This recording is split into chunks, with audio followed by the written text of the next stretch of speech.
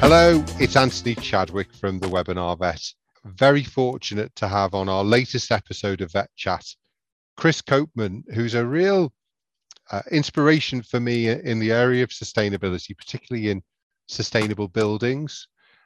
Chris has a couple of practices in the sort of Cheshire, Wigan, Warrington area of the UK, qualified from London, and has always had a love of the outdoors, was a great walker and climber, and actually did a very big trip in about 10 years ago, which I think we should hear a little bit about, because I think there was a bit of an epiphany happened during the trip, wasn't there, Chris? Hi, Anthony. Thanks for that. Yeah, I sort of did an overland trip across Asia through sort of China and Tibet and India and Russia, but all by train, and just sort of seeing, things that are going on in the rest of the world made me sort of, really start to think about sustainability in the environment. And, from seeing logging trucks rolling out of the jungle in Laos, but then also on the other hand, seeing quite positive things like in China, lots of sort of, renewable energy, wind turbines, solar panels, and people zipping around Beijing in electric vehicles, even 10 years ago. Yeah. So it made me think when I came back that I wanted to do some, really positive things for sustainability in the environment. Now, I know you're a consultant on Passive House, and I obviously want to talk about that, and maybe, you can fill us in on the history of it. But we unfortunately didn't cross paths, but we were both up in Glasgow a few weeks ago for a little climate conference that people might have heard of called COP26. So tell me, what did you make of that, the few days you were up in Glasgow?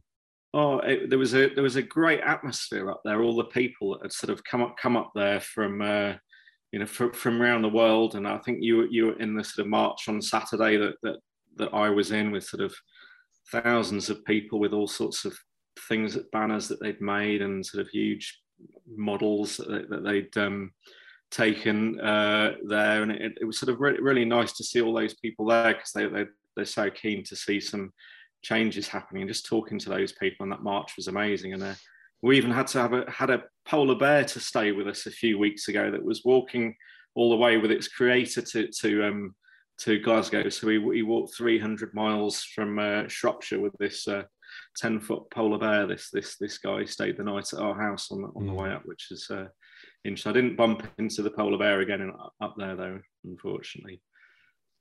It was it was really excellent. I believe there was obviously marches going on all over the country, but the Glasgow march had over 100,000 people in it, and it was really, really good. I know the day before they'd also had more of a youth march with Greta Thunberg, and I think there's three constituents, isn't there? There's government, there's individuals, there's business.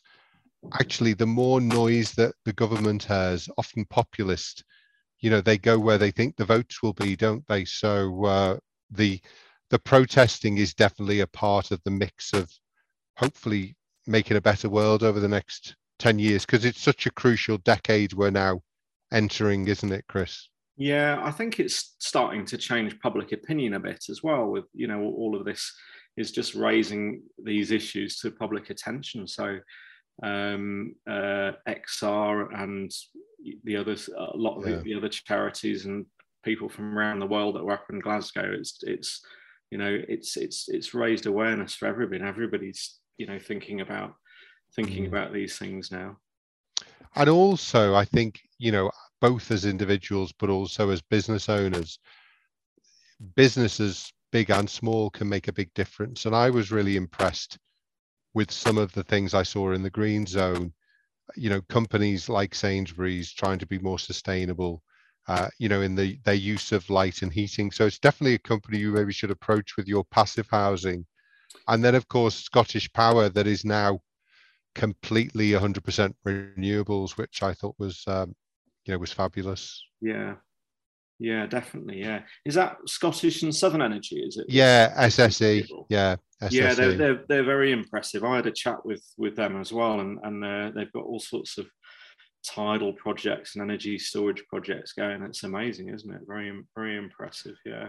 And it's impressive because we still have this system, which is governmental, which gives more subsidy to oil still than it gives. You know, I saw a program, and the really cool stuff we're doing on tidal, where we're leading the world. You know, we really are world beaters. I know it's a word that we've bandied around quite a lot over the last 2 years, sometimes erroneously, but I think we really are world leaders. But then there isn't the investment being put into that, which means that we kind of lose that knowledge and that ability. Obviously, we've got quite a lot of sea around us, haven't we, Chris? Yeah, it's, and we're building all of this, but it's all foreign companies building the wind turbines and things. But it's I went up to Shetland a couple of years ago, and it's incredible the number of wind. I think they're a net exporter of energy. Now they're exporting it back to the mainland. I think Scotland was almost a sort of exporter of energy, isn't it? I think now. Yeah. Well, I think again on the Scottish Southern Energy stand, on some days wind makes up 50% of the energy mix, and obviously that's on a very windy day, but you know, consistently is now well over a quarter. So it's massive. And I think even now with globally or in the UK, the amount of oil and coal that we're using is you know, low single digits now in production. So there's definitely progress being made, you know, at business level as well, isn't there? Yeah, definitely. Yeah, I think that's right. Yeah, there's a lot of companies doing some good work. I slightly worry about some of the push for hydrogen that we're getting in the northwest, and I'm not convinced that sort of the push from hydrogen made from fossil fuels is the right direction to go in, personally. Yeah, no, that's interesting. I mean, obviously, you know, I know you obviously first as used to locum for me as well, when I had my practice, so we go back a long way. But obviously then I started seeing your name in the press as a passive house consultant, builder, I think, of the only passive house veterinary practice in the country there, unless another one has sprung up. I think you were definitely the first anyway, weren't you? Yeah, I'm the first in the UK. There's one in Dublin as well. Brilliant. They were ahead of me. Yes. Yeah, I think it is the first passive house vet surgery. It's been open about 18 months, 2 years now. Yeah. So we're starting to see, you know, how much energy it takes to run this building now. I'm sitting in it at the moment.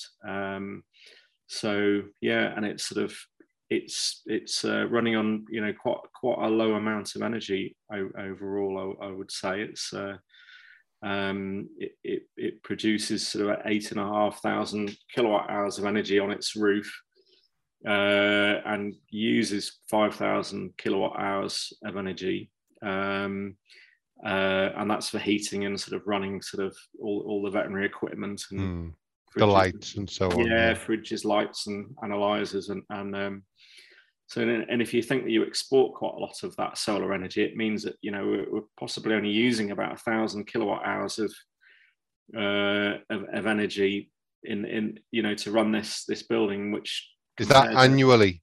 Yeah, annually. Yeah. So, and if you can, you know, think that the average house in this country probably uses about 15,000 kilowatt hours of energy for heating and electricity, and that, you know, there's no figures for vet surgeries, of course, but you know, that would be much higher for vet surgeries, I would have thought. So you probably, you know, we're probably running on about the 20th the amount of energy that most vet surgeries do, I'd guess. Which is, you know, just phenomenal. That sort, because I remember, you know, obviously a lot more devices coming out now, and I remember at a time one person, I saw a report which said, you know, we need to build so many more gas-fired coal stations, and this was a number of years ago. And actually one of the concepts then was actually just buy the A registration television or the A quality refrigerator, because if we can just save energy on devices, that will be massive. But this is taking it to the nth degree. This is where your house is the device, isn't it? Yeah, I think that the International Energy Association has said that the biggest energy resource that we've got is energy conservation. And I think there is Yeah. some real truth in that. And yeah, all these devices that have reduced their energy use, you know, from Hoovers to TVs, that's made a sort of big difference in energy demands in this country.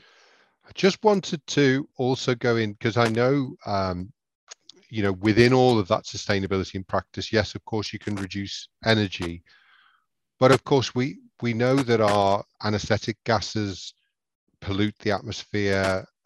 If they get out into the atmosphere, they're actually much more potent than CO2, albeit they don't stay around for as long.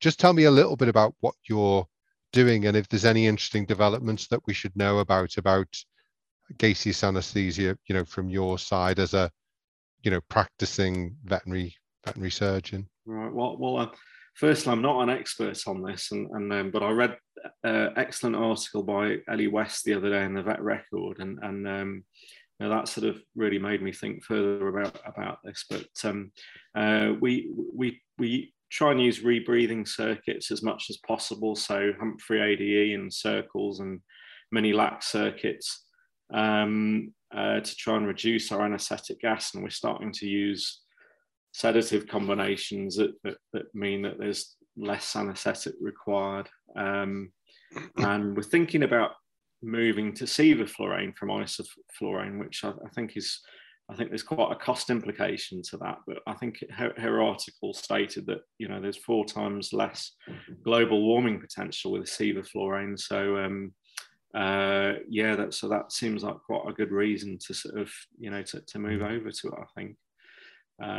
If there was a way to capture the waste gases, which I know some hospitals are starting to do now in the UK, that would be something I'd be keen to sort of investigate, because I think the carbon footprint of volatile anaesthetic agents is huge, isn't it? So yeah, something definitely that you need to address. Yeah. One of the things we try to do with the podcast is obviously send people away with some hope about what they can do. And obviously not everybody's going to build a passive house. Some people have got a building they've got to work with. I know as part of the passive house, as you said, you've got the solar panels. I believe you've also invested in an air source heat pump as well. What would your thoughts be around buildings, around making them more energy efficient, that people can do in practice that is affordable? And obviously this is where government comes in, because I know you've fitted an air source heat pump and you've not been given any subsidy for doing that from the government. Yes. Yeah. That's I mean, air source heat pumps are a brilliant idea. They take 1 unit of electricity and turn that into 4 units of heat. An air source heat pump, we all have them in our house. A fridge is exactly the same technology as an air source heat pump, but it's just used to make something colder instead of warmer. So I think that's definitely something that we should be using to heat vet practices. The one that we fitted here is brilliant. You never sort of have to do anything with it. It's just there running all the time, and you know, not using a great deal of energy. So, there's very good subsidies for domestic installation of these. There's something called a renewable heat incentive, where you can get sort of, you know, get your money back, which it can cost from sort of £7,000 to £10,000. You get your money back through this grant system at the moment, and that's going to change to £5,000 a year from next year. But that's still, I think, just for domestic.